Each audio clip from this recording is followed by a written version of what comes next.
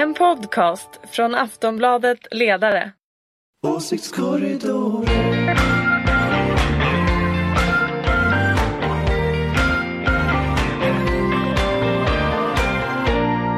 Ja, vi ser att det är ett oerhört intresse för denna extra insatta punkt. Kom in och sätt er. Enormt intresse, Karin, här. Det var lite kris igår. Att det var något strul här, så det var inte tillräckligt många programpunkter i tältet. Så då blev vi uppringda och vi var tvungna att hitta på någonting. Helst intervjua någon politiker. Och det är ganska svårt att få hit en politiker på väldigt kort varsel. Så då tänkte vi... What would Mattsson och Helin do? Och då, de skulle då inte intervjua någon, utan de skulle bara stå här och prata själva. Eller hur? Eller hur? I 1,5 timme. Så då tänkte vi att vi gör det helt enkelt. Men det är också lite det Almedalsveckan går upp på. Journalister som intervjuar andra journalister. Inför andra journalister. Inte bara journalister, men några journalister här. Vi tar det till the next level. Ja, men inte 1,5 timme utan 20 minuter tänkte vi hålla oss till. Karin, som jag nu ska intervjua. Du är politisk chefredaktör för en socialdemokratisk ledarsida. Det är sossarnas dag. Hur förhåller man sig? Det är en bra fråga. Det gäller... Tack, Karin. Tack. Ja, varsågod, Katrine. Mycket bra fråga. Intelligent. Och för att svara på den lite seriöst så kan man väl säga att det gäller att förhålla sig med distans. Ja. Och att inte... Jag tror tricket är att inte prata för mycket med... socialdemokrater överhuvudtaget, utan hålla sig borta, kanske helst inlåst på ett rum och titta på saker och ting på TV, så att man inte fångas upp i någon slags bizarr stämning. Som då skulle vara en partistisk stämning. En partistisk, man ska undvika det här Stockholmssyndromet så långt som det bara går, hålla huvudet kallt, låsa in sig och tänka själv. Tänka själv, okej. Men som en socialdemokratisk ledarsida, är du liksom först och främst journalist eller är du socialdemokrat? Jag ser mig själv som publicist. Publicist, ja. Nej, men jag ser mig själv som en person som i första hand i den här rollen vill driva opinion för värderingar som jag tror på. Jag är väldigt lite partist. Vi brukar säga att vi står på de socialdemokratiska värderingarnas sida och inte på det socialdemokratiska partiets sida, vilket alla som läser ledarsidan också tror jag noterar, att vi inte så ofta står på själva partiets sida.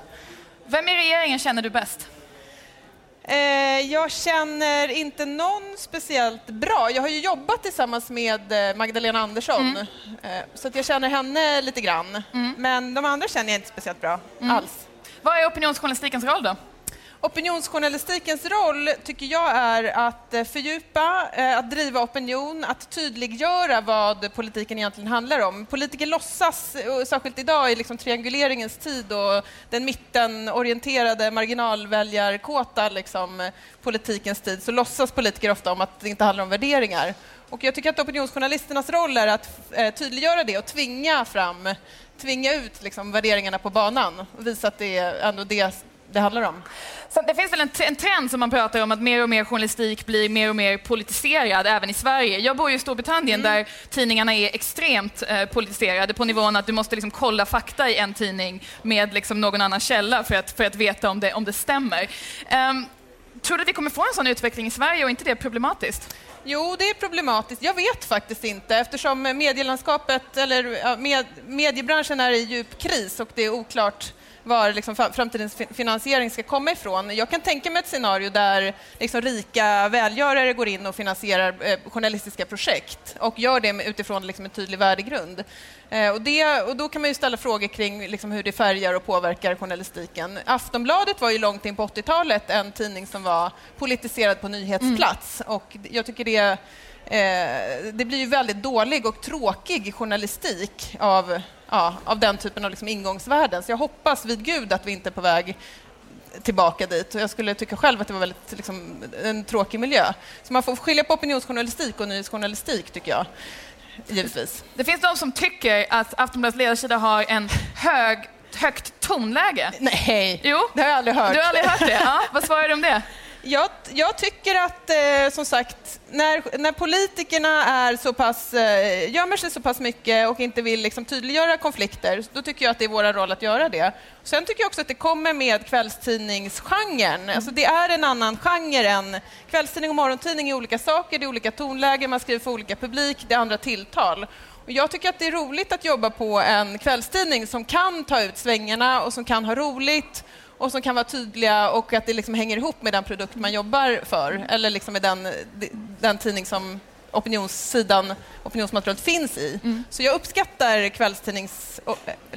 opinionsjournalistikgenren i kvällstidning mycket mer än i morgontidning som jag tycker det är så tråkigt nu för tiden att knappt läsa morgontidningsledare. Jag gör det ju i jobbet. Du läser? Ja. Okej.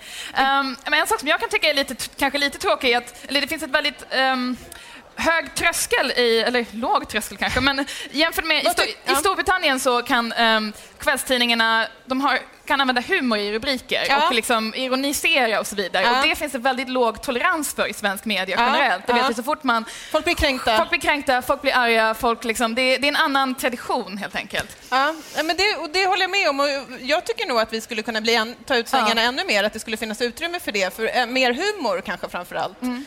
Och ironi och liksom slängar, det tycker jag. Så att jag kan utlova ett ännu högre tonläge. Ännu högre tonläge, okej. Framförallt tycker jag att det är roligt om man kan variera sitt tonläge. Ja, för det är väldigt viktigt att vara seriös också. Liksom. Du står ju mycket för seriositeten. Jag står för seriositeten. Ja, det är bra.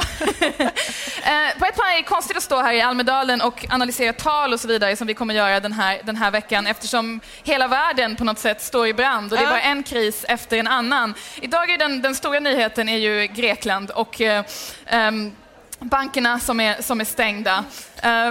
Det är folkomröstning på söndag, extremt dramatiskt. Jag förutsåg inte att det skulle gå så här, kan jag säga. Jag tänkte att de var ändå ganska nära varandra, känns det som, i förhandlingen och att man skulle inte ta det så här långt. Är det här en medveten strategi från den grekiska regeringen att liksom ta det till folkomröstning?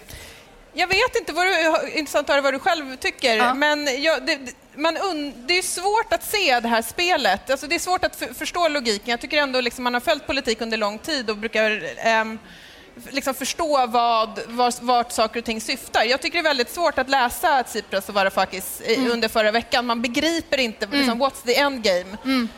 När man lämnar förhandlingsbordet, när man är ändå så pass nära varandra och liksom, läget är så pass skört. Det känns väldigt, väldigt svårläst tycker jag. Vad tror du? Alltså, konspirationsteorin är ju att alltså, det är på något sätt två. Så teori A är de klantar sig, teori B är de har liksom en masterplan som handlar om att de vill ta ut Grekland och euron, men de har inte haft mandat för det eftersom det grekiska folket när de valde Syriza med den här överväldigande majoriteten på något sätt var konstig för att de ena sidan ville ha den här vänsterregeringen som sa helt nej till nedskärningar och åtstramningar och andra sidan ville de stanna kvar i euron. Och de här två sakerna var det mandat som regeringen fick och det är ganska svårt att göra både samtidigt. Och. Särskilt eftersom det enda riktiga hot som Grekland har haft i att komma med i de här förhandlingarna är just vi lämnar euron för att det skulle vara en så stor prestigeförlust.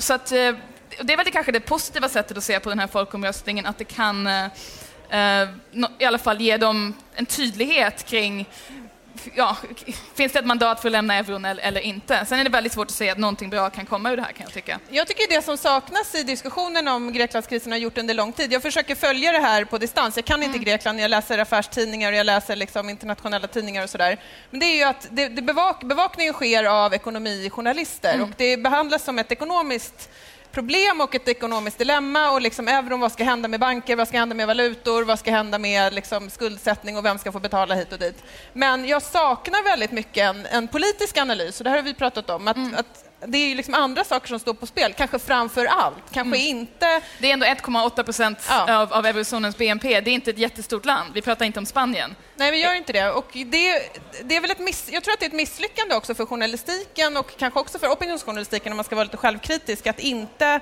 göra bättre liksom politiska analyser. Det är inte bara opinionsjournalister som ska göra det. Men jag tycker också att det är ett misslyckande av politiken. För om man följer till exempel kommentarer i Sverige, då är det Magdalena Andersson som uttalar sig om att... som har en presskonferens strax klockan 11 som säger att i stort sett liksom följer Anders Borg i spåren och säger grekerna är lata, de får skylla sig själva och liksom fixar de inte där så kan de dra åt helvete. Nu säger hon inte så, men det är det hon menar. Och då undrar jag, men vad händer med liksom projekt Europa, vad händer med relationerna till Ryssland, vad händer på Balkan, alltså vad händer om det här faktiskt inträffar? Kan jag få en politisk analys av det? Kan någon hjälpa mig att sätta in det här i den kontexten? Jag är bara en enkel ledarskribent. Polischefredaktör på Skandinaviens största men jag är tidning. ingen Greklandsexpert och jag förväntar mig att politiker som ändå är stakeholders i det här skulle göra den analysen, men vi får den aldrig. Nej, de säkerhetspolitiska implikationerna skulle ju potentiellt vara enorma. Grekland som ligger där det ligger, Balkanregionen är inte, det var 20 år sedan det var krig där, det är inte världens mest stabila region. Du har starka ryska intressen där, ryska pengar, risken är som många pratar om att Grekland, om de lämnar euron, kommer vända sig mot Ryssland. Du har de stora flyktingströmmarna som kommer som landar i Grekland. Alltså ett helt kollapsande samhälle som du skulle kunna få egentligen, oavsett om det blir ja eller nej på söndag, beroende på hur det där slutar. Det är en enorm politisk risk. Och jag tycker en sak som är bekymmersam, och det här pratade vi om i morse, för att när vi skriver om Grekland och man försöker göra den typen av analyser och så säger man det liksom, risken är med om de lämnar. Det enda reaktionen man får från läsare det är de kan skylla sig själva, de kan dra åt helvete och det blir bara bättre för alla. Och då har någon misslyckats kapitalt med att förklara vad som egentligen står på spel. Och då har liksom hela den här processen där man har reducerat den här frågan till en fråga om ekonomi. Ja, och även om moralism, om vem som är... självklart, det är en viktig diskussion så här, hur Grekland släpps in i euron och hur de tog på sig de här skulderna. Men just nu så handlar det faktiskt inte om det. Nu handlar det om att lösa de här problemen. Och man skulle också kunna argumentera för hade man skrivit ner skulder redan 2010 så hade mycket av de här problemen som man nu har hamnat i undvikits. Skrev inte vi det här på Aftonbladet? Jag vet det, jag måste faktiskt kolla om vi skrev det. Jag hoppas att vi skrev det. Jag hoppas att vi skrev det. Nej, men det är naturligtvis lätt att vara efterklok. Men, och också det här, alltså, det har pågått nu, det är åtminstone 5 år. Och det tror jag ändå, de som ändå är positiva till den här folkomröstningen tror jag kan då känna alltså, i resten av Europa. Så här, och det blir i alla fall någonting kommer hända. Det kommer få någon typ av... Det finns något endgame, någon form av slut. Och det är som sagt det är 1,8% av eurozonen som har upptagit hur många toppmöten då? Toppmöte efter toppmöte efter toppmöte när det faktiskt finns liksom, jag vet inte, det är svårt att säga större frågor, men andra frågor som Europas ledare borde fokusera på också. Det här borde man rent finansiellt kunna lösa. Ja, det borde man verkligen kunna lösa. Och det känns som att egentligen det som krävs är en politisk analys som är liksom lite större än det här med bankerna och var pengarna ska komma ifrån och lite statsmannaskap. Det efterlyser man ju ofta som ledarskribent. Vad nu det innebär. Nej, men jag har hela tiden tänkt att det finns en konflikt i den tyska regeringen pratas det om liksom, där finansministern Wolfgang Schäuble är mycket mer hardcore och liksom, tror att Grekland han drog slutsatsen för ett tag sedan att Grekland kommer inte stanna kvar i euron. Angela Merkel sägs i alla fall, det vet vi inte, vara mycket mer mån om att, så att säga, inte vara den tyska ledare som släpper ut Grekland och euron och med de risker som du skulle kunna få för projektet. Och då hoppas man ju att hon liksom till slut, som hon har gjort vid några andra tillfällen under eurokrisen, så att säga, sätter stopp, och just för att hennes politiska analys kommer trumfa den ekonomiska. Så att hur mycket vi än har skällt på Merkel de senaste åren så är det ändå henne vi hoppas på nu. Och det kan vara för sent nu, för nu är ju alltså, kan man ens tala om en valutaunion när man har kapitalkontroller och uttagstak. Alltså, det är som att man inte skulle kunna få flytta pengar från Sverige från Skåne till Jämtland. Alltså, kan man då tala om att vi har en svensk krona? Det är oerhört dramatiska tider. Jag hoppas nu att vi får under dagen, för att koppla tillbaka till det här, till då den här mingelveckan vi har i Almedalen. Nu ska Magdalena Andersson ha en pressträff nu klockan 11. Jag hoppas att hon det kommer hon ju aldrig göra. Det kommer hon aldrig göra. Men jag hoppas ändå att hon kommer ta det lite bredare perspektivet och ställa frågan liksom, vad är det här projektet? Vad skulle det innebära om de lämnar, och inte liksom bara diskutera utifrån någon slags analys av vad Borg gjorde 2010 och att hon vill vara samma person som han var då, fast nu. Liksom. Jag tycker det är spännande att se folk som var så här för euron, som exempelvis Sveriges finansminister, sen blir de som är så här jättehardcore på den här kanten. Det tycker jag är ologiskt, medan vissa var som kanske inte var för euron. Nu ändå känner jag att man måste rädda den för att den finns där och för att det handlar om mycket större politiska, säkerhetspolitiska värden. Ja, och man är ju oerhört trött på hela den här, moralismen att så här, vi måste vid varje toppmöte reda ut vem som har gjort fel och varför och att det är det diskussionen ska handla om. Jag är inte så intresserad av det i det här läget. Jag är mer intresserad av att undvika en total kollaps. Men frågan är nu... Alltså, men jag hoppas också att Stefan Löfven i sitt tal, jag skulle önska Stefan Löfven i sitt tal ikväll kastade ut hela talet och bara lät det handla om internationella frågor. Det tycker jag vore statsmannamässigt. Och då skulle han kunna göra någonting annat. Liksom. Kom inte med något förslag nu om någon skattereduktion eller liten skattehöjning utan prata om världen. Gjorde inte Fredrik Reinfeldt det någon gång i Almedalen? Och vi var jättekritiska till det. Vi var jättekritiska. Nej, men han pratade om rymden. Okej, men det är ett speciellt läge ändå. Det är kris i Grekland, du har Iran-förhandlingar som ska avslutas i veckan, du har en terrorvåg. Vad har du då? David Cameron, han vill lämna EU. Det är stora saker på gång. Kan inte Stefan Löfven prata om det? Han är Sveriges statsminister. Absolut. En annan fråga är ju så här, vad egentligen grekerna röstar om på söndag. Alltså det är ju också oklart. Alltså den här dealen, vad heter man? De här villkoren som de ska rösta om går ju ut den 30:e. Imorgon. Och de ska rösta den 5 juli om villkor som har gått ut. Och ja och nej, vad är det? Så egentligen så är det väl på många sätt. Det var väl Angela Merkel som sa att det är väl en fråga om ja eller nej till euron. Och där regeringen kampanjer för mot. Ja, det är oerhört märkligt. Och där ändå verkar finnas en eventuell majoritet för euron och i så fall så blir det ett ja, då kommer regeringen behöva avgå. Och det egentligen i bägge de här scenarierna kan man se kaos. Alltså vi har pratat i 5 år om Grexit och nu pratar man ju om Grexident. Alltså att det skulle kunna hända ett utträde på rent...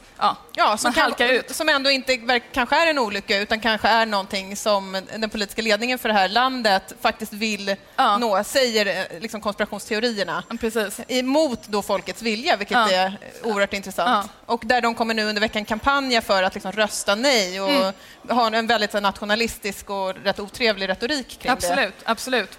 Men vi skulle kunna prata om det här hur länge som helst. Absolut, men nu är det dags för andra programpunkter här. Så vi är väl glada att någon kom på det här. Det blev ju fler och fler under poddens gång. Detta extrainsatta lilla podd. Så tack så mycket. Och tack Karin. Tack Katrine. Bra gjort. Bra gjort.